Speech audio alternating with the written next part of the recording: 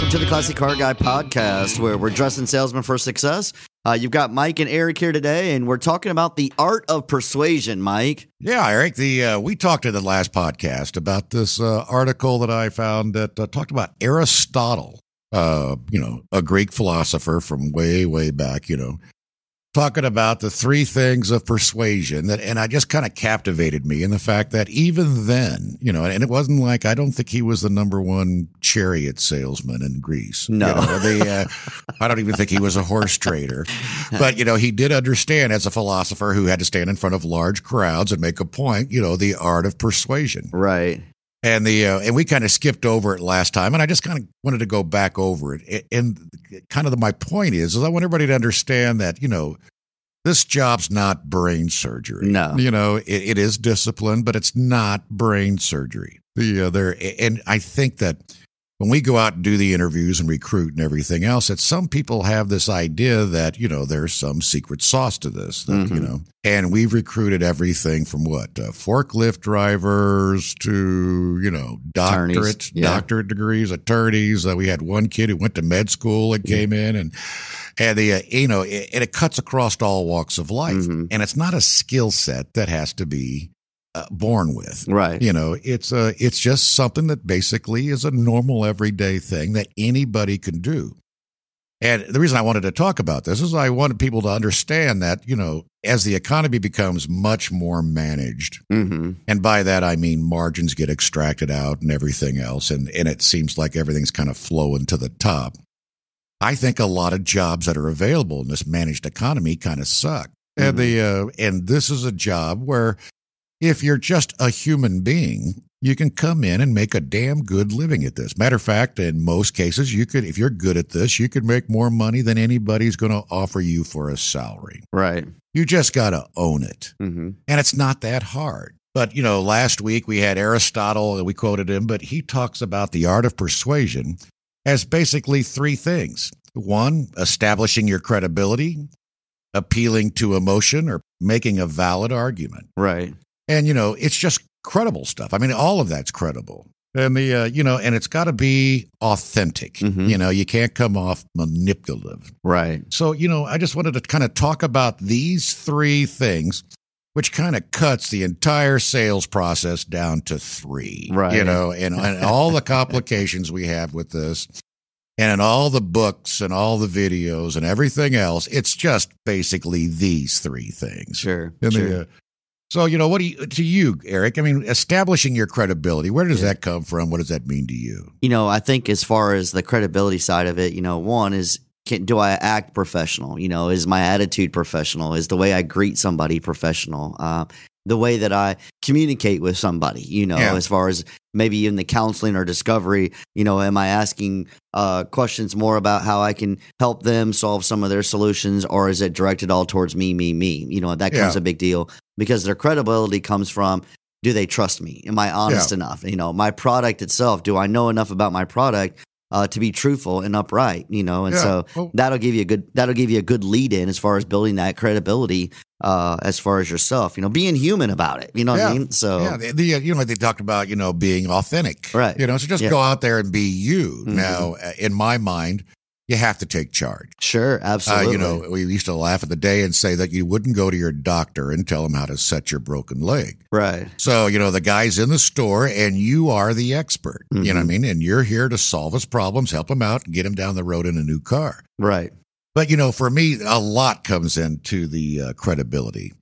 Eye contact, the way you look, the way you present yourself, the way you communicate, and it's got to be real, of course. Right. It's got to be, like I said, you're here to help the guy out.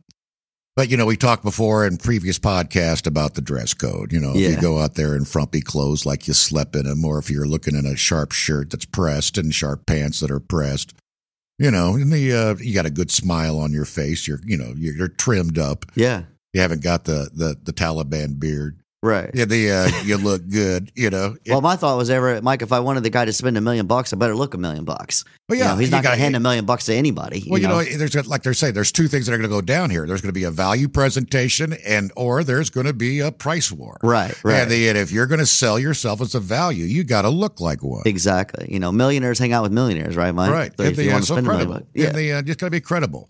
And I really like the idea that, you just got to be authentic. Mm-hmm. It's just, you got to be you. No sleazy, tell you what I'm going to do, all that shit, that comes out of, the old what days. What another $50 do for today? Yeah, no throwing the keys on the roof. And you're going to go out and you're going to earn it. Absolutely. Earn it.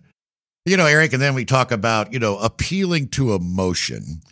And how many times have you seen a guy go out and do a feature benefit presentation and just basically do a feature dump? Right. You know what I mean? Here's your tilt wheel, here's your radio, here's your power windows, here's your sunroof, and just devoid of emotion. Right. And so when we always trade in the feature benefit presentation that you get a receipt. Right. That we don't talk for free, mm-hmm. but our price isn't always money. Right. At this step, I want feedback. I want to know I'm pushing buttons. Mm-hmm.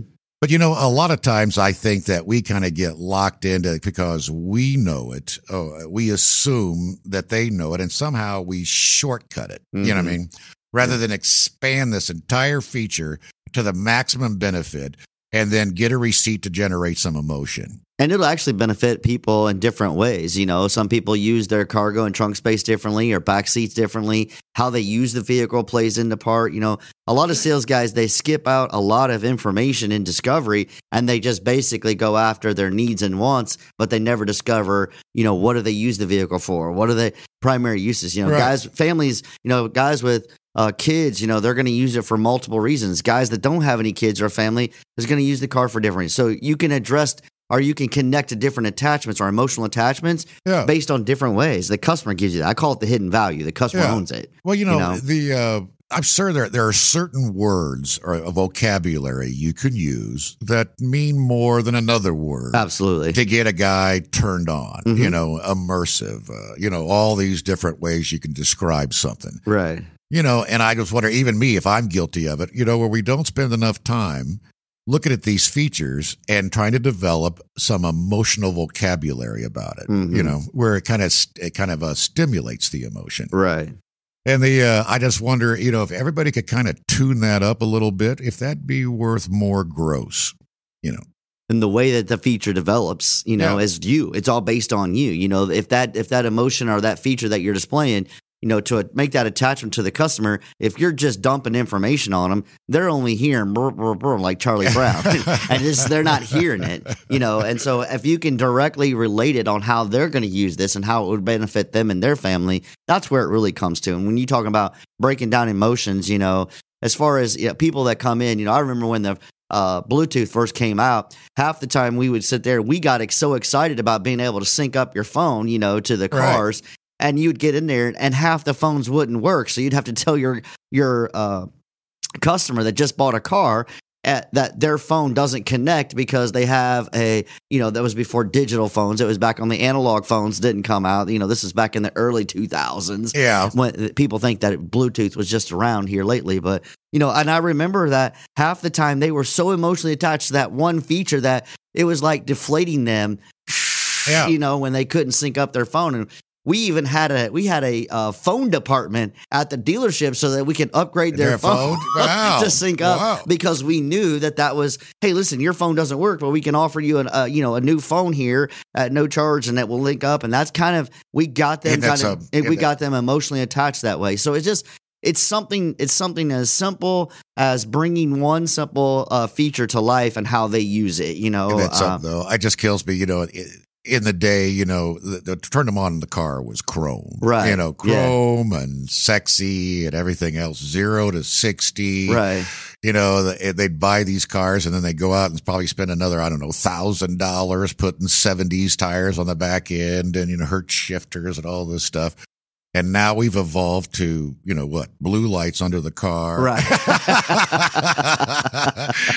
and a plasma TV on the dashboard. My oldest daughter just bought a car, and there was only 2 features she asked for. She wanted the backup cameras, and she wanted the push start. That's all. That's all she wanted was the push start.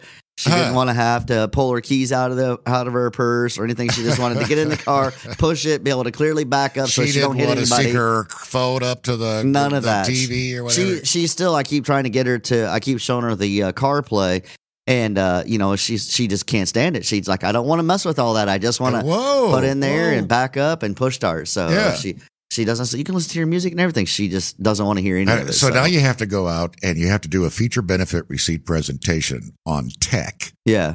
On tech. Yeah. Well, and a lot of, I think emotional comes through. That's why we identify oftentimes what type of buyer we're dealing with. A guy that's a luxury tech buyer, he's going to feed off of different emotions than a guy that's a performance sex buyer, know, or just that budget economy buyer. He's going to feed off of, an inexpensive, easy to maintenance, gas mileage performance. The car was designed specifically for him to go down the road without having any kind of resistance, and so. But, even us, Eric, I mean, me and you, I mean, I don't think in reading this that I use enough adjectives to stimulate emotion. Right. I can show the feature, I can tell the benefit and everything else, but I think I could sit down and spend some time and reword some of my tracks on that stuff to stimulate more emotion. Absolutely. Yeah. Rather than say big, immersive, and you see it on the commercials all the time. Mm-hmm.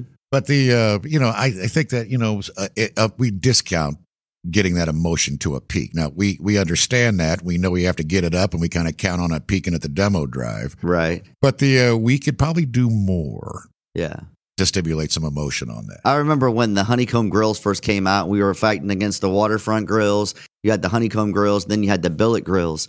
And I had a guy one time talking about, and you're talking about different vocabulary, and had a guy who was like, well, what's the biggest difference to you? I was like, well, I said, do you always wear the same sunglasses as your buddy does? I said, that's the way you look going down the road. You want to put your different types of glasses or that front end look. That's why you have different styles of grills. I said, so it's all about you, personality, and what you want it to look like when you're traveling down. He goes, well, I want something really big, so we got him one of the big bug shields, the brush guard. The guy had a winch where he wanted everybody to know he was coming. So, Eric, and that was an emotional attachment. The guy spends an extra $1,500 just to put all those extra things on there.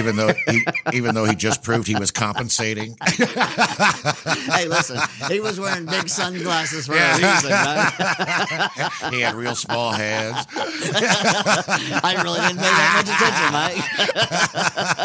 Well, there goes all your credibility. I didn't know. Hey, listen, man, I was just trying to persuade him to take the honeycomb grill. I remember one time I was at a kickball game for my kids or whatever. And we were talking about the new Camaro had come out or something. One of the dads was one of these pretentious assholes who, was sitting there and just slamming the Camaro. You want a real car? Get a Porsche. And I just happened to say to him, I said, man, that's got small dick all over it. And he goes, Jesus Christ, $75,000. I said, well, you got $75,000. Get your dick fixed. Yeah. It was just one of those, I guess it was like, just too easy. Right. I had to jump him. Yeah. That was the benefit, right? That's right. Yeah, that's how you were making the credibility argument, right? So. No, I just wanted to appealing to his emotions. Is that appealing to his emotions? Yeah. Did you see that? Did you ever see that survey that a buddy of mine bought a Beamer? And I said, well, you saw that Beamer survey, didn't you? And he goes, no, what? And I said, they did a survey of BMW drivers. They found that they really are dicks. Right.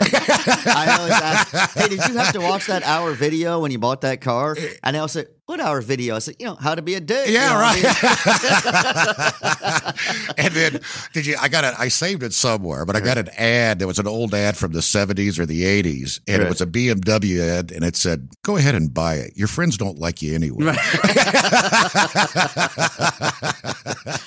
Those were the old straightforward, about they were basically appealing to your emotions, and they were basically giving you a pretty valid argument. Wouldn't That's right. Yeah. So. Can you see, we could never interview at the BMW store. Right. No. But the last one, Eric, is make a valid argument. Right. And a lot of times I think we go out and we just tell them what we want because we want it. Mm-hmm.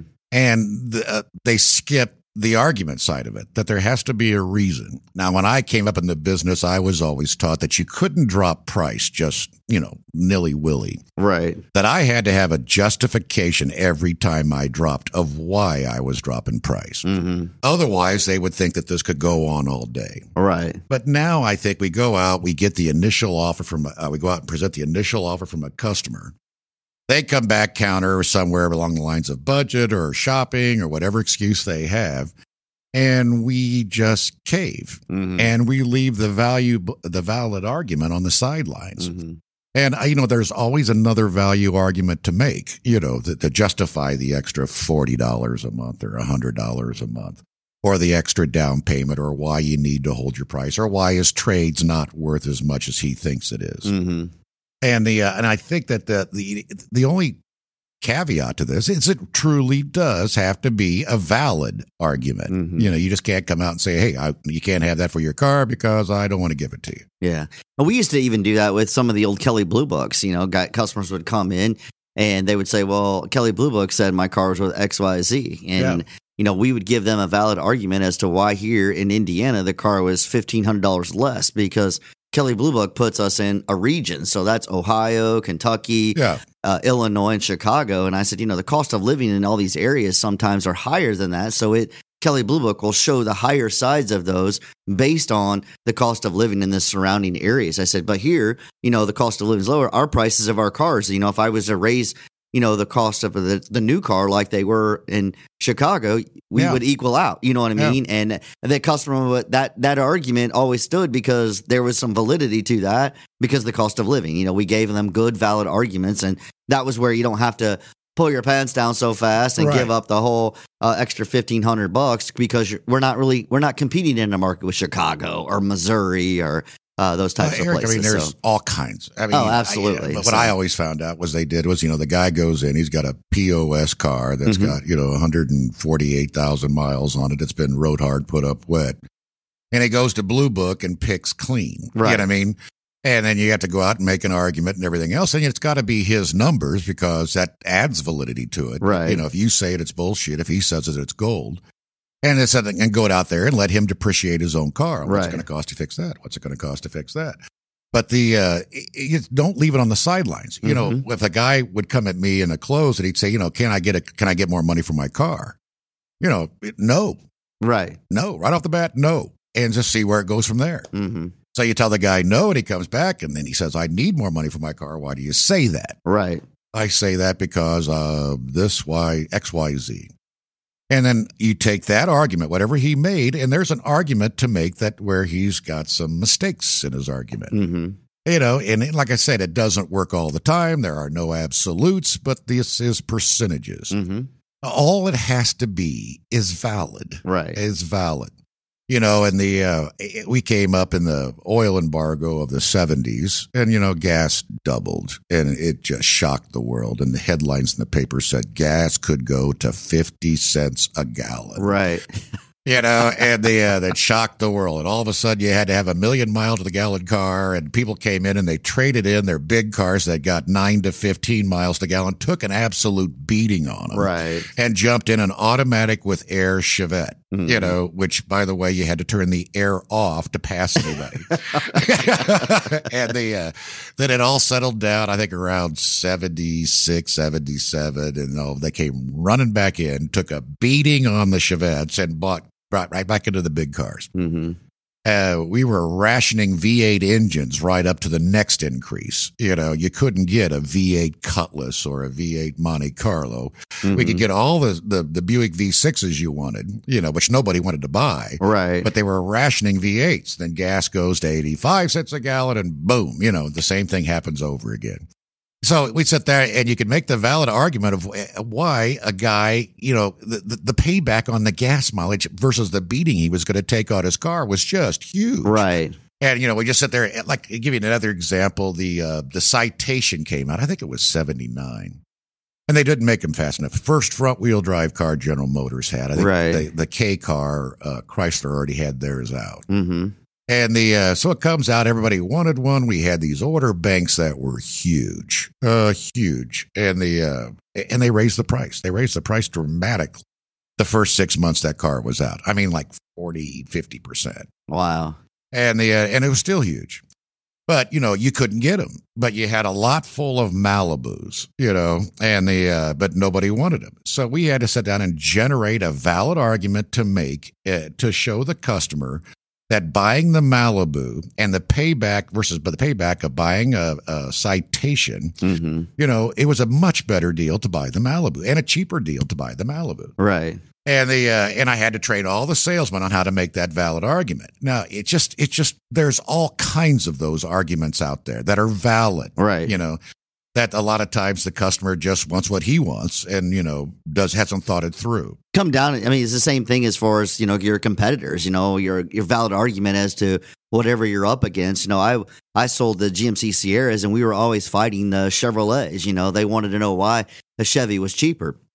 But realistically, a GMC had standard options that you would have to get into a different trim line to match a Chevy to a GMC. And when you match the trim line with Chevrolet, as an example, maybe an LT3 package was the same as a entry-level GMC Sierra. Well, if you looked at the Chevy price at the LT3, it was actually higher than what our entry-level GMC was with power windows. Was it really? So, yeah. Well, that makes me mad. Yeah. So, well, I mean, I understand being a Chevy guy. Yeah, but, right. I mean, and that was so we had to articulate that argument as to when they would come in, like, well, I can go buy a Chevrolet cheaper than this. Well, they start out at so-and-so. Yeah, but they're Armstrong powered windows. All of ours had power windows on there. Yeah. The chrome bumpers versus the painted bumpers. You had the differences in the seats. They had the vinyl, we had the cloth. They had they had the vinyl floors. We had carpet floors. It was just small little things that the GMC Sierra had basic. Our entry level truck was a lot more than what the Chevy's entry level truck was, and so work truck, whatever it was. So the point is, if a guy goes out, a new guy, especially the guys we're talking to for most part, sure. And you bump your head into the wall, or you slam into a wall with an argument, don't just put it away. Right. Sit down and think about that later, and sit down and think, well, he said this, I could have said that, and if I said that, it could have gone this way or this way. And role play in your mind until you can figure out a valid argument to make, to overcome it the next time you hear it. Having an objection book is not a bad idea. I mean, I used to keep those myself just so I could see a lot of the same patterns. If I was getting the same objections over and over again, I realized I was like, it must be something I'm saying that's causing these objections, because there's no way all these people are saying the same thing about this. You know what I mean? And typically it was. I would find something that I was saying that was driving that objection up. Right. And so, having that, or sitting down, like you said, if there's an argument, coming up with a valid argument, doing a little bit more research, finding some different terminology or vocabulary to make a difference there. So, for sure. And the option sucks. Yeah. I mean, if you're going to sit down and not make an argument, not make a valid argument, you're just going to roll on price. Right. And then you're going to look up one day and you're going to bitch and you're going to say, why are all my deals mini deals? Right.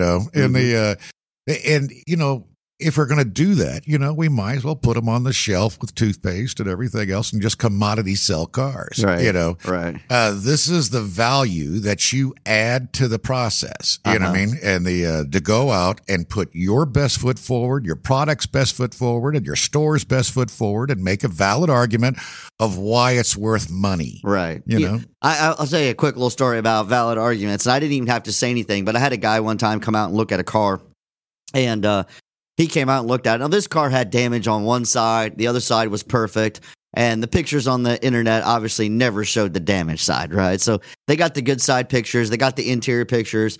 And Mike, it was probably $3,800 cheaper than anything else in the market. That year, miles, everything, $3,800 less. The guy comes out. He's looking at it. And he goes, oh, my gosh, it's wrecked on the other side. On the whole other side, there's damage down to it.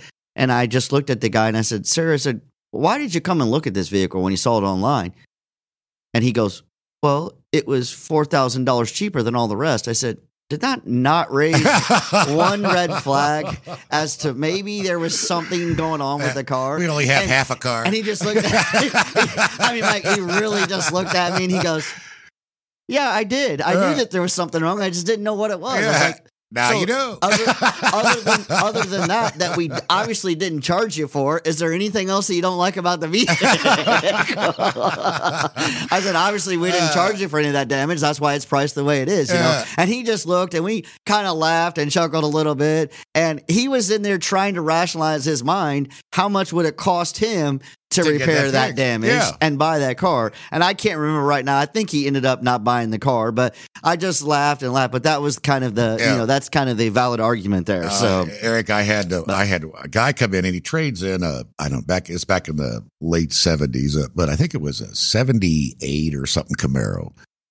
Had a nice car, looked good, everything else. It was an average car, I call it, everything else. But back then, you know, cars rusted fast. Right. So we cleaned up the car, put it on the lot, everything else looks good. The guy comes in and they want to take it for a test drive. So him and the salesman hop in. And when, as part of our demo drive route, we had to go over these railroad tracks. And, you know, some winters that railroad track would pothole up and everything else. But they go across the railroad track and the entire bottom third of the car fell off.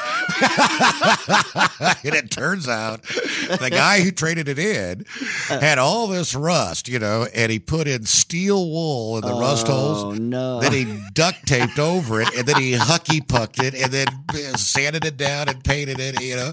And, you know, it looked good for trade-in time, but, you know, it wouldn't. I'm surprised he didn't hit a railroad track on the way to the store. But and so, you know, and I'm sorry, man, there just wasn't a valid argument I could make.